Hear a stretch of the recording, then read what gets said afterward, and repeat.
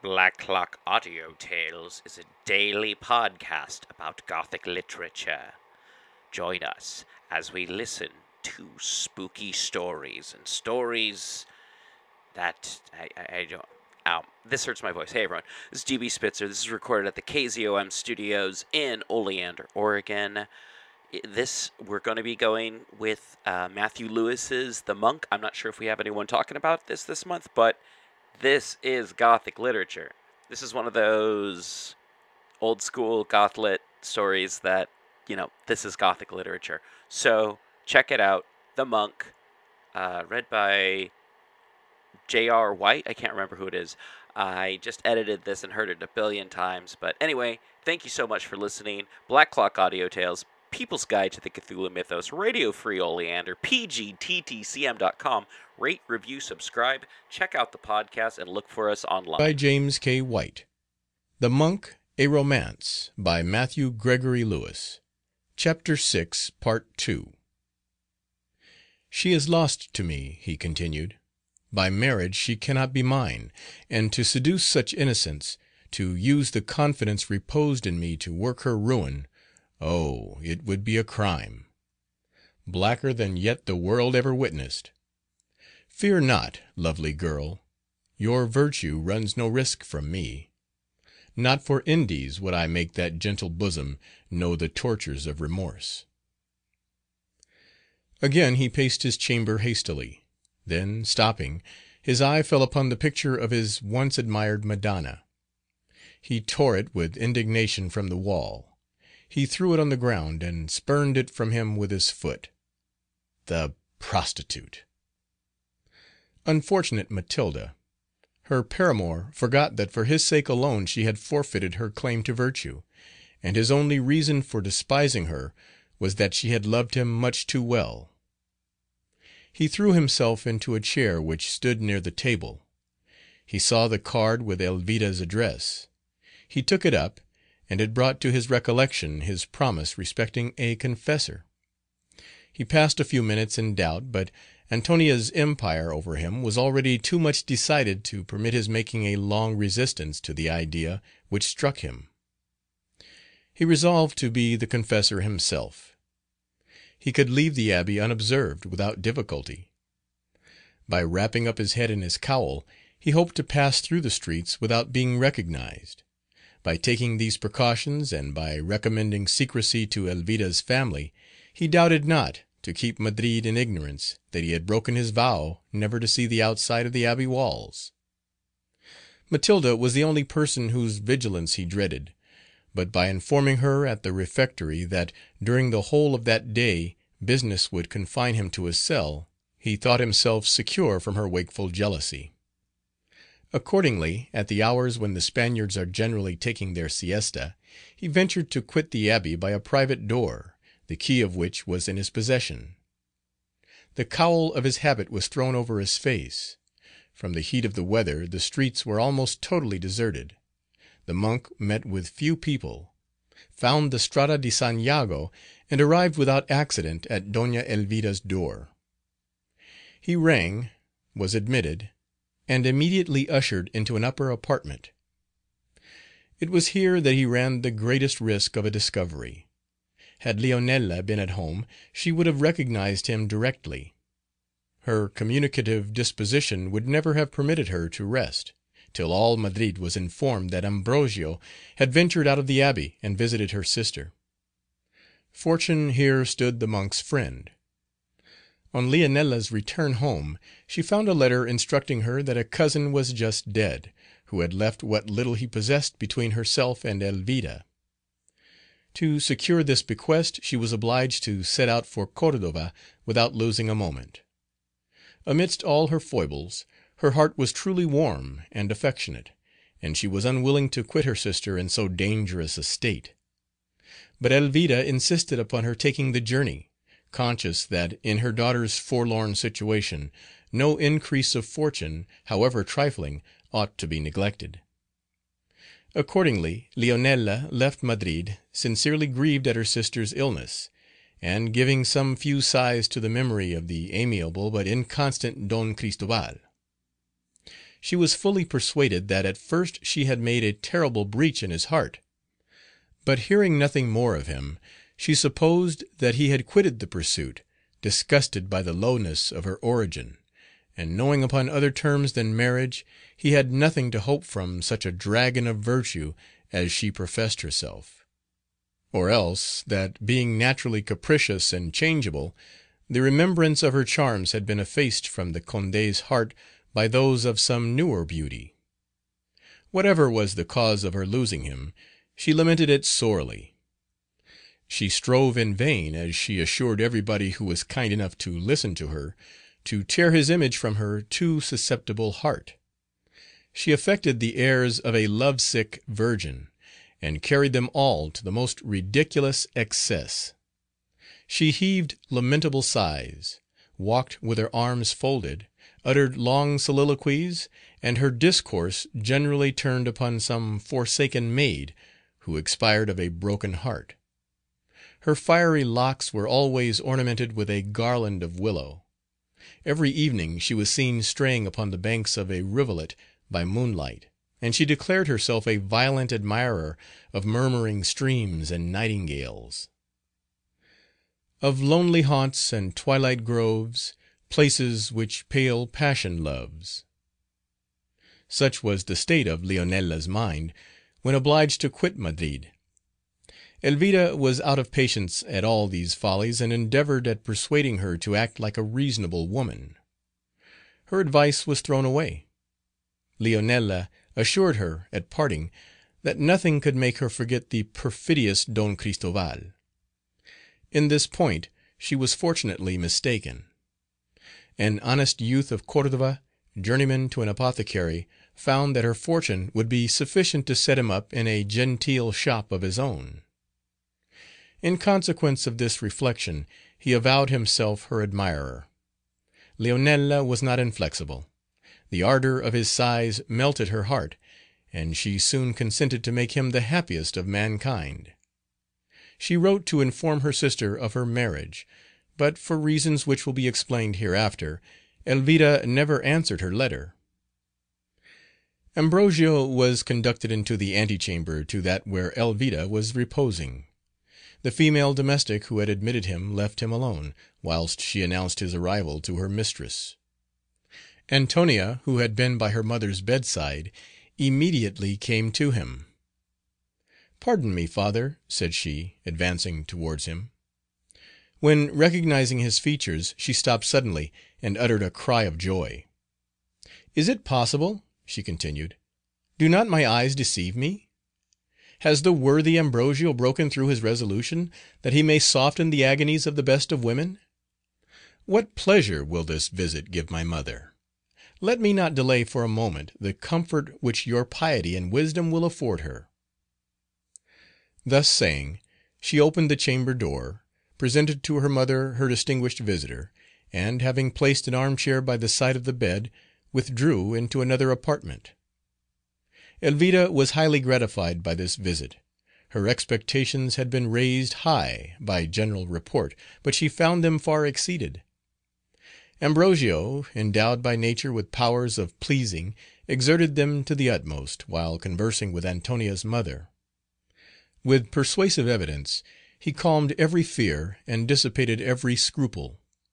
He bade her reflect on the infinite mercy of her Judge, despoiled death of his darts and terrors, and taught her to view without shrinking the abyss of eternity on whose brink she then stood. Elvira was absorbed in attention and delight. While she listened to his exhortations, confidence and comfort stole insensibly into her mind. She unbosomed to him without hesitation her cares and apprehensions. The latter respecting a future life he had already quieted, and he now removed the former which she felt for the concerns of this. She trembled for Antonia. She had none to whose care she could recommend her, save to the Marquise de las Cisternas and her sister Leonela. The protection of the one was very uncertain, and as to the other, though fond of her niece, Leonela was so thoughtless and vain as to make her an improper person to have the sole direction of a girl so young and ignorant of the world. The friar no sooner learned the cause of her alarms, than he begged her to make herself easy upon that head. He doubted not being able to secure for Antonia a safe refuge in the house of one of his penitents, the Marchioness of Villafranca. This was a lady of acknowledged virtue, remarkable for strict principles and extensive charity. Should accident deprive her of this resource, he engaged to procure Antonia a reception in some respectable convent, that is to say, in quality of boarder. For Elvira had declared herself no friend to a monastic life, and the monk was either candid or complacent enough to allow that her disapprobation was not unfounded. These proofs of the interest which he felt for her completely won Elvira's heart. In thanking him, she exhausted every expression which gratitude could furnish, and protested that now she should resign herself with tranquillity to the grave. Ambrosio rose to take leave. He promised to return the next day at the same hour, but requested that his visits might be kept secret. "I am unwilling," said he, "that my breaking through a rule imposed by necessity should be generally known. Had I not resolved never to quit my convent except upon circumstances as urgent as that which has conducted me to your door, I should be frequently summoned upon insignificant occasions. That time would be engrossed by the curious, the unoccupied, and the fanciful, which I now pass at the bedside of the sick, in comforting the expiring penitent, and clearing the passage to eternity from thorns." Elvira commended equally his prudence and compassion, promising to conceal carefully the honour of his visits. The monk then gave her his benediction, and retired from the chamber. In the ante room he found Antonia. He could not refuse himself the pleasure of passing a few moments in her society. He bade her take comfort, for that her mother seemed composed and tranquil, and he hoped that she might yet do well. He inquired who attended her, and engaged to send the physician of his convent to see her, one of the most skilful in Madrid. He then launched out in Elvira's commendation, praised her purity and fortitude of mind, and declared that she had inspired him with the highest esteem and reverence. Antonia's innocent heart swelled with gratitude. Joy danced in her eyes, where a tear still sparkled. The hopes which he gave her of her mother's recovery, the lively interest which he seemed to feel for her, and the flattering way in which she was mentioned by him, added to the report of his judgment and virtue, and to the impression made upon her by his eloquence, confirmed the favourable opinion with which his first appearance had inspired Antonia. She replied with diffidence, but without restraint. She feared not to relate to him all her little sorrows, all her little fears and anxieties, and she thanked him for his goodness with all the genuine warmth which favours kindle in a young and innocent heart. Such alone knows how to estimate benefits at their full value. They who are conscious of mankind's perfidy and selfishness ever receive an obligation with apprehension and disgust. They suspect that some secret motive must lurk behind it. They express their thanks with restraint and caution, and fear to praise a kind action to its full extent, aware that on some future day a return may be required. Not so Antonia. She thought the world was composed only of those who resembled her, and that vice existed was to her still a secret. The monk had been of service to her. He said that he wished her well. She was grateful for his kindness, and thought that no terms were strong enough to be the vehicle of her thanks. With what delight did Ambrosio listen to the declaration of her artless gratitude! The natural grace of her manners, the unequalled sweetness of her voice, her modest vivacity, her unstudied elegance, her expressive countenance and intelligent eyes, united to inspire him with pleasure and admiration, while the solidity and correctness of her remarks received additional beauty from the unaffected simplicity of the language in which they were conveyed. Ambrosio was at length obliged to tear himself from this conversation, which possessed for him but too many charms.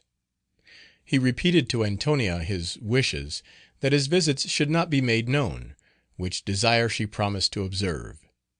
He then quitted the house, while his enchantress hastened to her mother, ignorant of the mischief which her beauty had caused. She was eager to know Elvida's opinion of the man whom she had praised in such enthusiastic terms, and was delighted to find it equally favorable, if not even more so than her own. "Even before he spoke," said Elvida, "I was prejudiced in his favor. The fervor of his exhortations, dignity of his manner, and closeness of his reasoning, were very far from inducing me to alter my opinion. His fine and full toned voice struck me particularly, but surely, Antonia, I have heard it before. It seemed perfectly familiar to my ear. Either I must have known the abbot in former times, or his voice bears a wonderful resemblance to that of some other to whom I have often listened.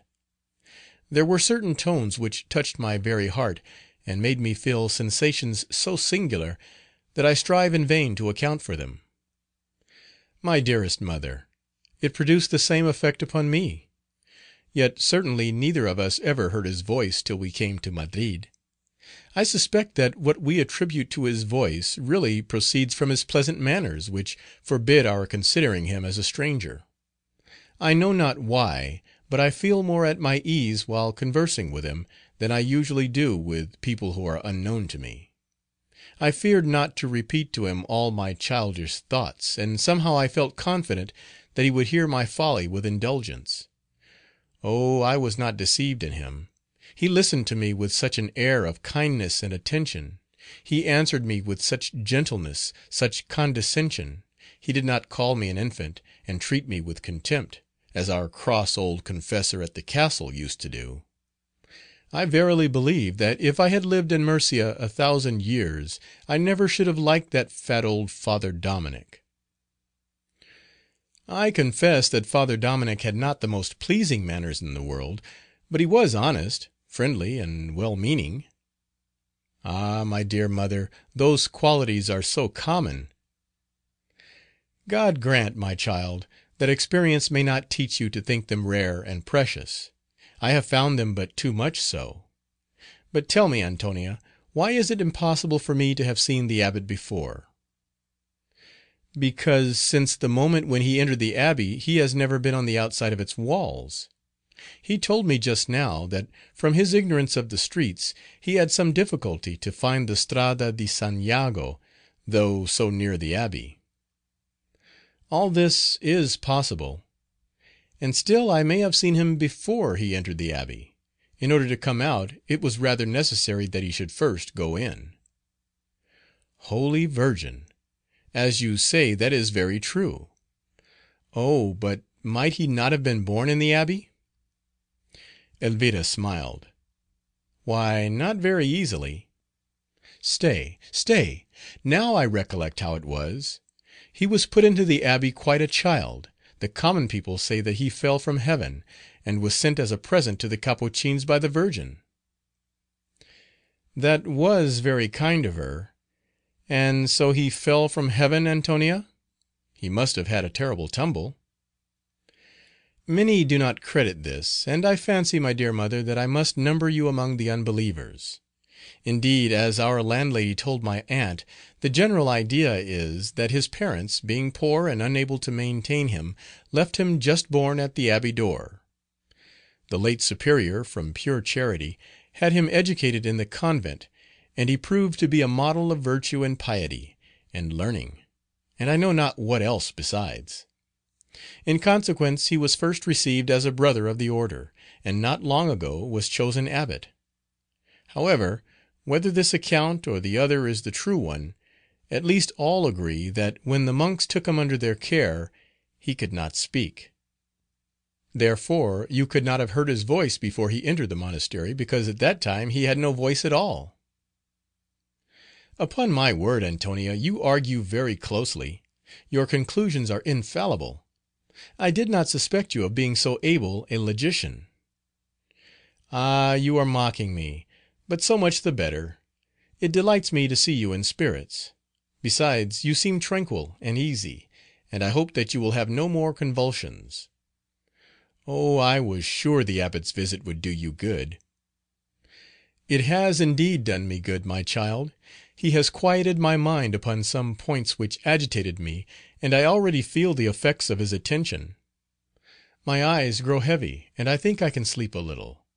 Draw the curtains, my Antonia, but if I should not wake before midnight, do not sit up with me, I charge you." Antonia promised to obey her, and having received her blessing, drew the curtains of the bed. She then seated herself in silence at her embroidery frame, and beguiled the hours with building castles in the air. Her spirits were enlivened by the evident change for the better in Elvira, and her fancy presented her with visions bright and pleasing. In these dreams Ambrosio made no despicable figure. She thought of him with joy and gratitude. But for every idea which fell to the friar's share, at least two were unconsciously bestowed upon Lorenzo. Thus passed the time, till the bell in the neighboring steeple of the Capuchin Cathedral announced the hour of midnight. Antonia remembered her mother's injunctions and obeyed them, though with reluctance. She undrew the curtains with caution. Elvira was enjoying a profound and quiet slumber. Her cheek glowed with health's returning colors. A smile declared that her dreams were pleasant. And, as Antonia bent over her, she fancied that she heard her name pronounced. She kissed her mother's forehead softly, and retired to her chamber. There she knelt before a statue of St. Rosalia, her patroness. She recommended herself to the protection of Heaven, and, as had been her custom from infancy, concluded her devotions by chanting the following stanzas: MIDNIGHT HYMN. Now all is hushed. The solemn chime no longer swells the nightly gale. Thy awful presence, hour sublime, with spotless heart once more I hail. 'Tis now the moment, still and dread, when sorcerers use their baleful power, when graves give up their buried dead to profit by the sanctioned hour. From guilt and guilty thoughts secure, to duty and devotion true, with bosom light and conscience pure, repose, thy gentle aid I woo. Good angels, take my thanks, that still the snares of vice I view with scorn. Thanks, that to night as free from ill I sleep, as when I woke at morn. Yet may not my unconscious breast harbor some guilt to me unknown? Some wish impure, which unrepressed you blush to see, and I to own? If such there be, in gentle dream instruct my feet to shun the snare. Bid truth upon my errors beam, and deign to make me still your care. Chase from my peaceful bed away the witching spell, a foe to rest, the nightly goblin, wanton fay, the ghost in pain and fiend unblest. Let not the tempter in mine ear pour lessons of unhallowed joy. Let not the nightmare, wandering near my couch, the calm of sleep destroy. Let not some horrid dream affright with strange fantastic forms mine eyes, but rather bid some vision bright display the bliss of yonder skies. Show me the crystal domes of heaven, the worlds of light where angels lie. Show me the lot to mortals given, who guiltless live, who guiltless die. Then show me how a seat to gain amidst those blissful realms of air. Teach me to shun each guilty stain, and guide me to the good and fair. So every morn and night my voice to heaven the grateful strain shall raise. In you as guardian powers rejoice, good angels, and exalt your praise. So will I strive with zealous fire each vice to shun, each fault correct. Will love the lessons you inspire, and prize the virtues you protect.